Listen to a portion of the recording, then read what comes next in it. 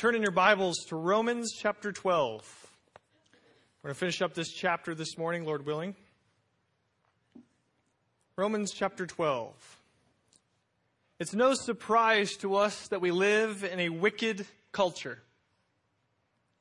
The world around us is wasting away and will continue until Christ returns.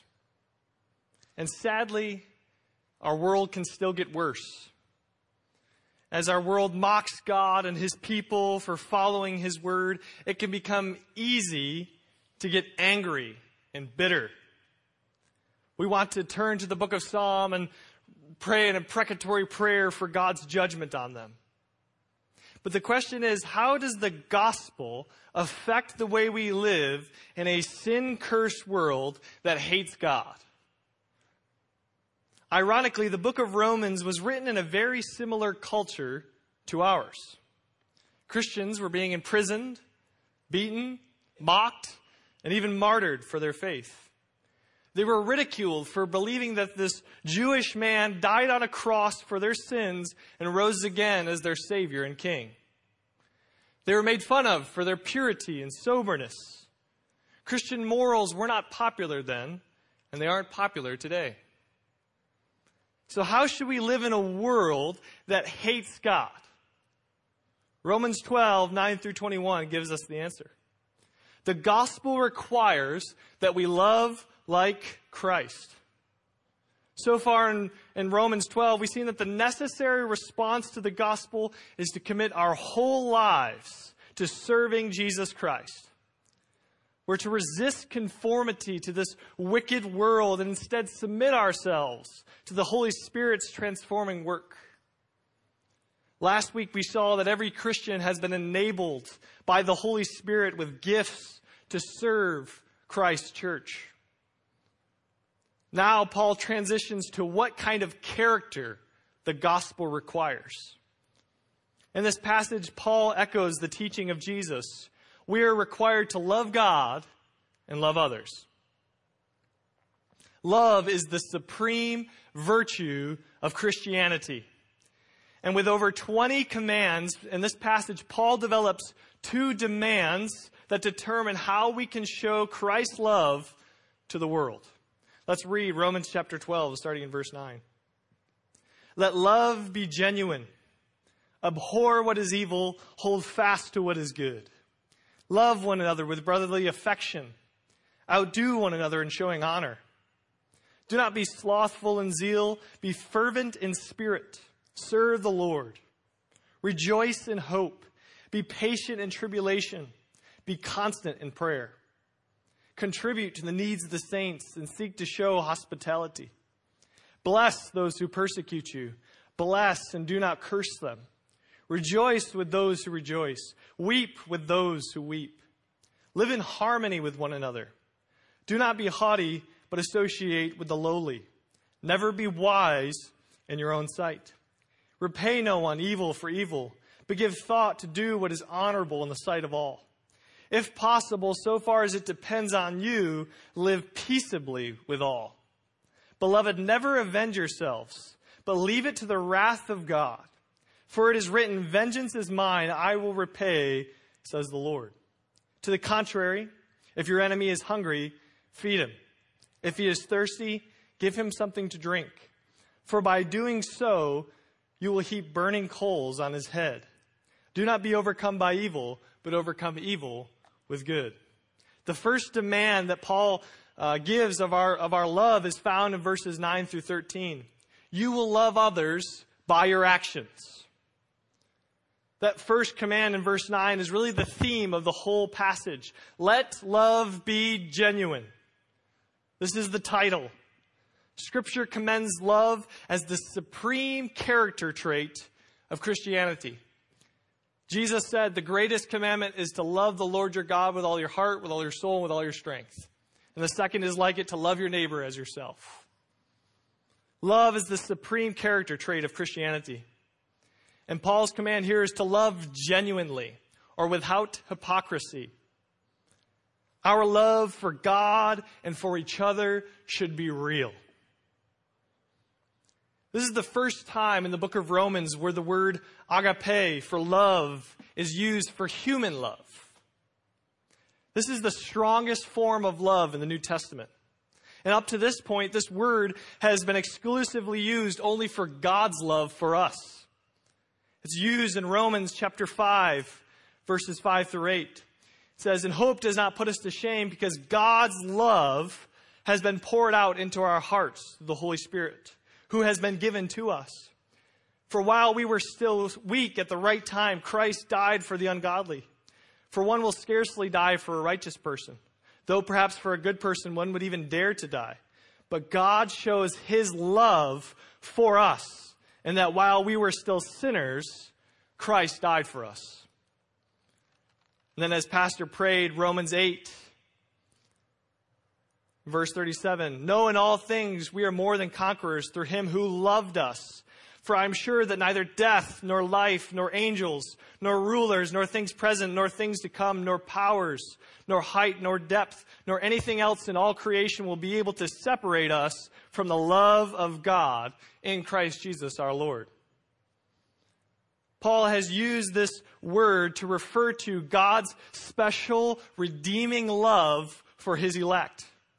And now in Romans 12, Paul uses this word to show us that true love is only possible because of God's love. We can love genuinely because God loves us. 1 John 4:11, "Beloved, if God so loved us, we also ought to love one another." Genuine love can only come from God. To love others, we must first love God. So we must define love. Love, as we see it in Scripture, is unconditionally seeking the good of others, even at the sacrifice of self. It's unconditional. It doesn't matter if that person deserves it or not. Love is seeking. It's an action. It's something we do. The good of others. Not just the well-being or the benefit. It's the good of others, as God defines it. Even at the sacrifice of self. This is what love is in Scripture. This is the kind of love that we are to have. If your love for God is genuine, then your love for others will follow suit. And then loving God is practically defined in the next two commands. It says, "Abhor what is evil, hold fast to what is good." That's a good definition of what it means to love God.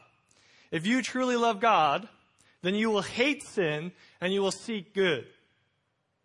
Because we love a holy and awesome God, we must hate what rebels against him. We must abhor what is evil. We hate evil because evil is what condemned us to hell. We hate evil because God hates evil. We abhor sin because Christ had to sacrifice himself on a cross to pay the penalty for our sin. We are to abhor what is evil. And not only that, but true love for God means we must cling to what is good. We must hold fast to what is good. That means what is righteous, holy, honorable, and pure. It's not enough to just say you hate sin. We must cling to the character of God. We must seek what is right in the eyes of the Lord. True love, genuine love, is obedience and devotion to God. Something that is genuine is tested and proven to be true. When someone is crafting a sword or a spear, the smith must quench the hot iron in oil or water, and then they test it with a file. If the metal is still soft, the file will bite and chew at the metal. But if it is hardened, then the file won't work. Paul is giving us the test for genuine love. If we hate sin and pursue good, then we truly love God. However, if we say that we have love, but we still enjoy evil and we ignore what is good, then we fail the test. 1 John says, "Do not love the world or the things in the world. If anyone loves the world, the love of the Father is not in him." And later on it says, "If anyone says, 'I love God,' and hates his brother, he is a liar. For he who does not love his brother whom he has seen cannot love God whom he has not seen. Genuine love is proved by actions. Paul goes on to describe some of the clear actions that genuine love does. Verses 10 and 11. Love one another with brotherly affection. Outdo one another in showing honor. Do not be slothful in zeal. Be fervent in spirit. Serve the Lord. These verses tell us that true love, genuine love, is expressed through service. That term brotherly affection means we are to help and care for one another as a family. We should competitively honor each other as a church. That means put others before yourself. Serve each other with zeal and fervency. The Holy Spirit is the one that empowers us to serve.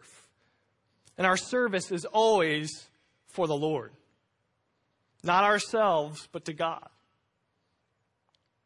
But Paul is talking about serving others, which means that your service to your neighbor, your service to your church member, is counted in the eyes of God as service to the Lord. To serve with zeal and fervency means to actively pursue ways to serve your church, your neighbors, and your community.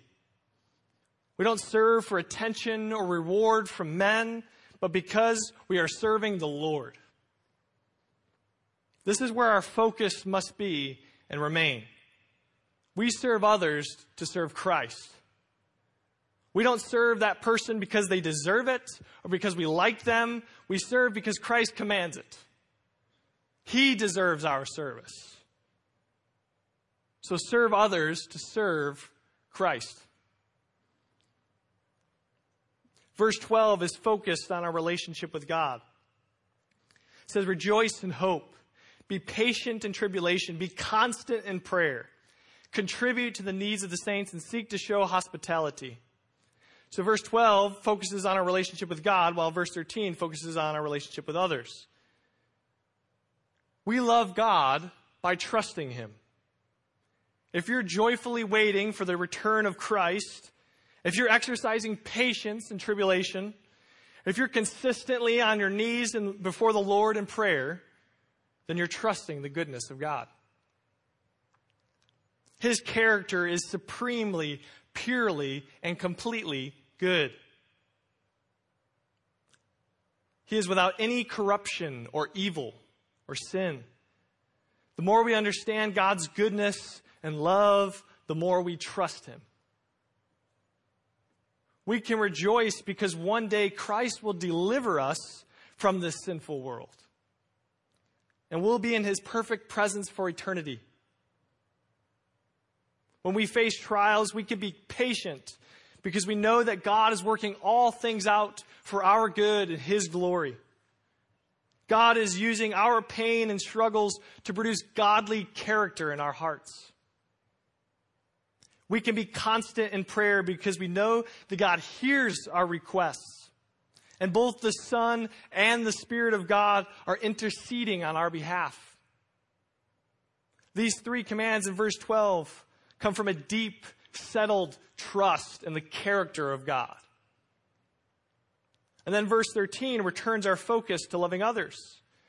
Genuine love is proved by generous giving. It says, contribute to the needs of the saints and seek to show hospitality.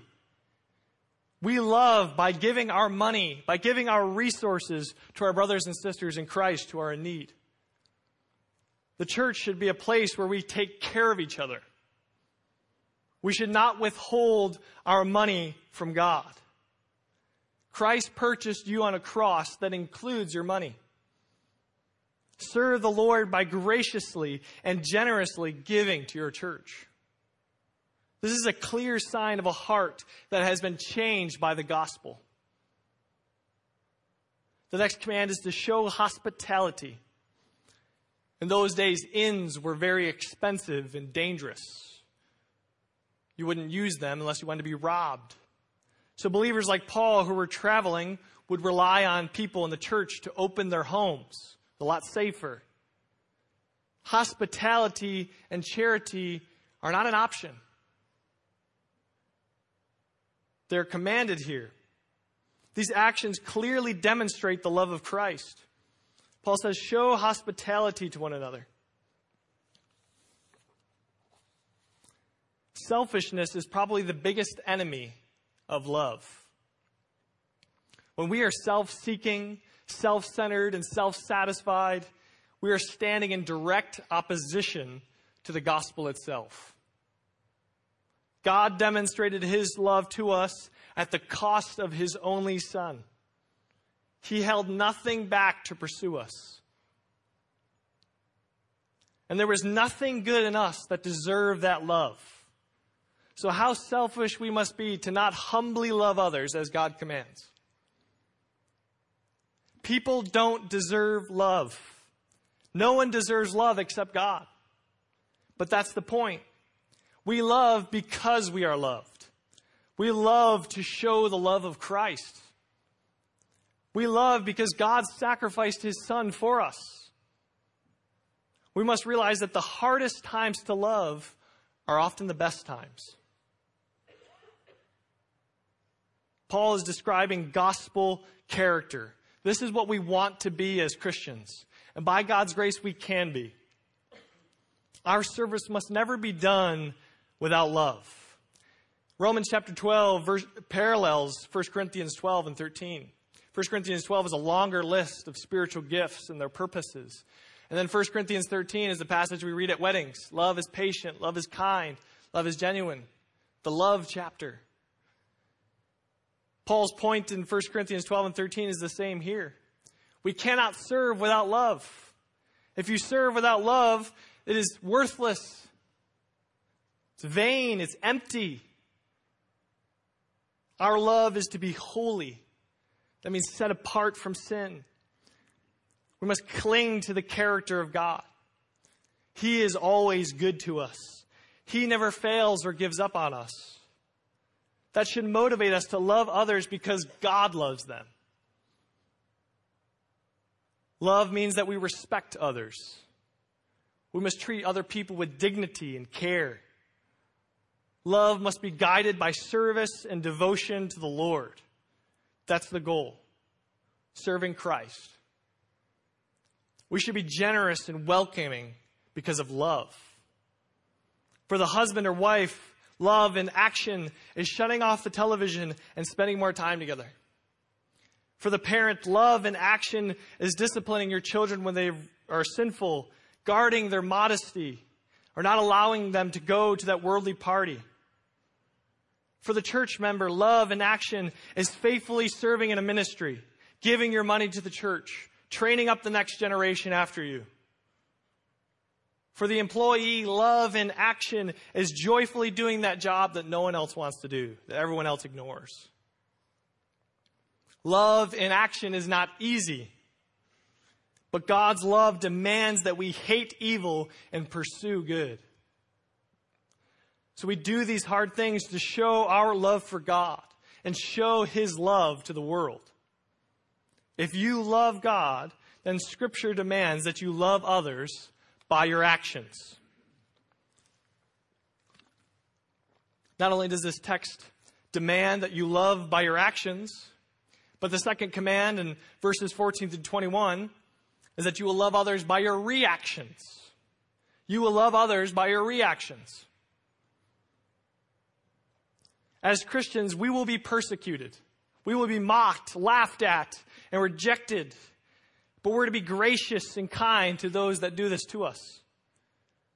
Paul says to bless those who curse you. Bless and do not curse them. To bless them means to call on God's favor for someone. So those that laugh at you, those that persecute you, Paul says, call on God's favor for them. Instead of praying for our enemies' judgment, we're to pray for their salvation. Instead of cursing those that hate us, we're to ask God to bless them. How we react to people and circumstances matters just as how much we act. We are to show God's love even to those that hate us. Why? Because God shows his love for us, and that while we were still rebellious sinners, Christ died for us. Verse 15 says we are to rejoice with the joyful and have compassion on the hurting. It says rejoice with those who rejoice, weep with those who weep. Our reactions to the circumstances of others are opportunities to love. This can be challenging because when people are doing well, we often get jealous. But we should be thanking God and rejoicing for them. Don't rain on their parade. Celebrate with them. When someone is hurting, don't react by being cold or harsh. Don't rebuke them for being sad or hurt. Rather, be gentle and compassionate. Rejoice with those who rejoice. Weep with those who weep. Live in harmony with one another. Do not be haughty, but associate with the lowly. Never be wise in your own sight. Once again, in verse 16, this chapter is telling us, swallow your pride. Paul is saying, you are not better than anyone else. So serve, comfort, and exhort everyone. Don't be a know-it-all. The issue of pride is a recurring theme in this chapter, really because pride opposes the gospel of Jesus Christ. To live in harmony, we must humble ourselves. We must forgive those that hurt us, and we must seek to agree with others. Pride disrupts harmony. The word haughty means smug arrogance, snobbish. A haughty person gives a cold shoulder to the hurting and a nasty attitude to the well-off. This is not a characteristic of a believer in Jesus Christ. If you are wise in your own sight, then you are infatuated with yourself. You're an egoholic. This kind of attitude destroys the idea of the whole passage. This hurts the testimony of God's love if you are cold-hearted and arrogant. On the contrary, when we love people, even when they have hurt us, we clearly display the love of God. We have to keep the purpose of this passage in mind as we read these verses. We're talking about practical Christian living that demonstrates the love of Christ. Verses 17 through 21 say, repay no one evil for evil, but give thought to do what is honorable in the sight of all. If possible, so far as it depends on you, live peaceably with all. Beloved, never avenge yourselves, but leave it to the wrath of God. For it is written, vengeance is mine, I will repay, says the Lord. To the contrary, if your enemy is hungry, feed him. If he is thirsty, give him something to drink. For by doing so, you will heap burning coals on his head. Do not be overcome by evil, but overcome evil with good. These verses teach us that we are to show God's love to the world by not retaliating when we have been wronged. James 1:20 says, the anger of man does not produce the righteousness of God.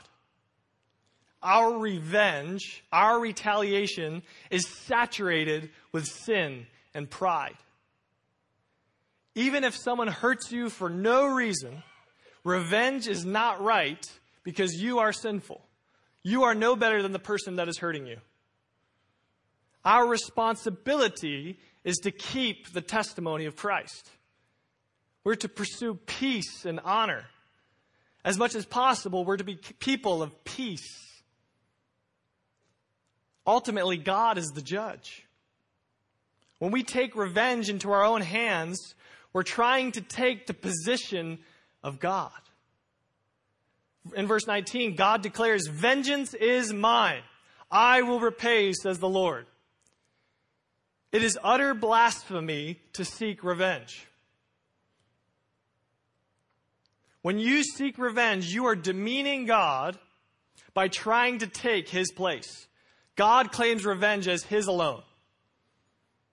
God is the judge, and his word tells us that revenge is his, no one else's.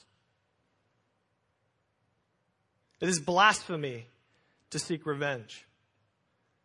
Not only are we to abstain from revenge, but verse 20 tells us to bless our enemies. How we are to do that? By praying for their salvation, by helping them when they're in need, by loving them. There may be no stronger way to show God's love than blessing and helping those that hurt you, that hate you. When we love our enemies, we put them to shame. When we abstain from revenge and instead bless those that hate us, they have to bear the penalty for their sin alone. That means we must forgive those that hurt us and continue to love them. This is not an option for us. This is a command.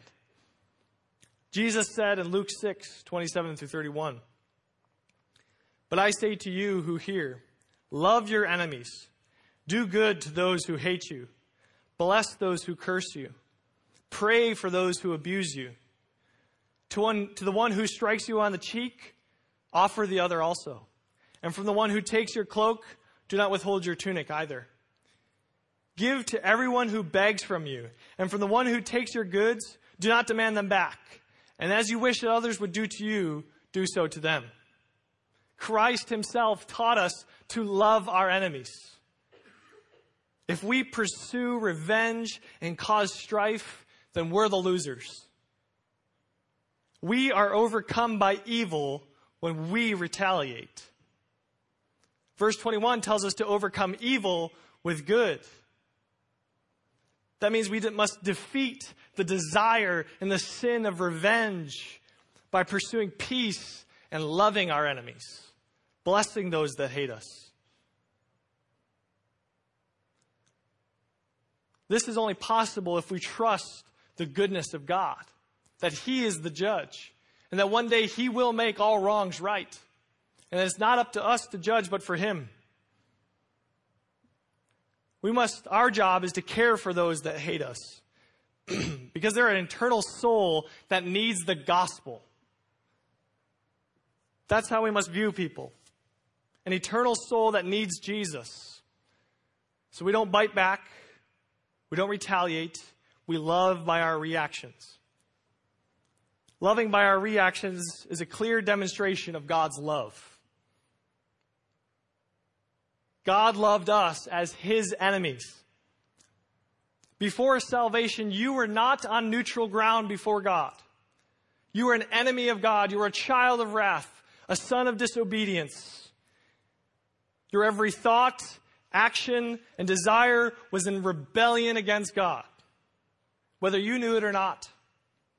But he sent his son to die for you and his Spirit to draw you to himself while you were still his enemy. That's why we're called to love our enemies. It clearly shows the love of Jesus. These verses remind me of the old phrase, kill them with kindness. When I was a sophomore in high school, I put that phrase to the test. We had a basketball game coming up against our league rival that would determine playoff seeding. So this is a big game. Problem was, we hated this team. They were nasty. They played dirty. No one liked them. Their best player's name was Garrett, and he would get under my skin every game. The last time we played them, I lost my temper. It was bad. But I decided for this game, I would flip the script and be nice. I'd be nice. I was convicted for losing my temper in the past, and I wanted to change. So I was extremely nice to Garrett. I mean, every time he made a shot, I'd run over to him and congratulate him. On the free throw line, I'd give him a high five. Even if he missed, great shot, man. You got the next one. Just being extremely nice to him. We ended up winning the game. But that wasn't the point. What was even better is that the rest of my time in high school, Garrett and I, who was once my enemy, became my friend. Every time we played from then on, we would talk before and after games. He came from a Catholic school, so he probably wasn't saved. But I was able to build a relationship with him and show him the love of Christ. This is just a small sample of what the love of Christ can do. Imagine the impact our church could have on our community if we all practiced what Romans 12 commands. The love of Christ would reach every home, every street, every town. We are to model the love of Jesus. He didn't retaliate when he was beaten, mocked, whipped, and nailed to a cross. Don't avenge yourself. Leave that to God. Instead, respond with love.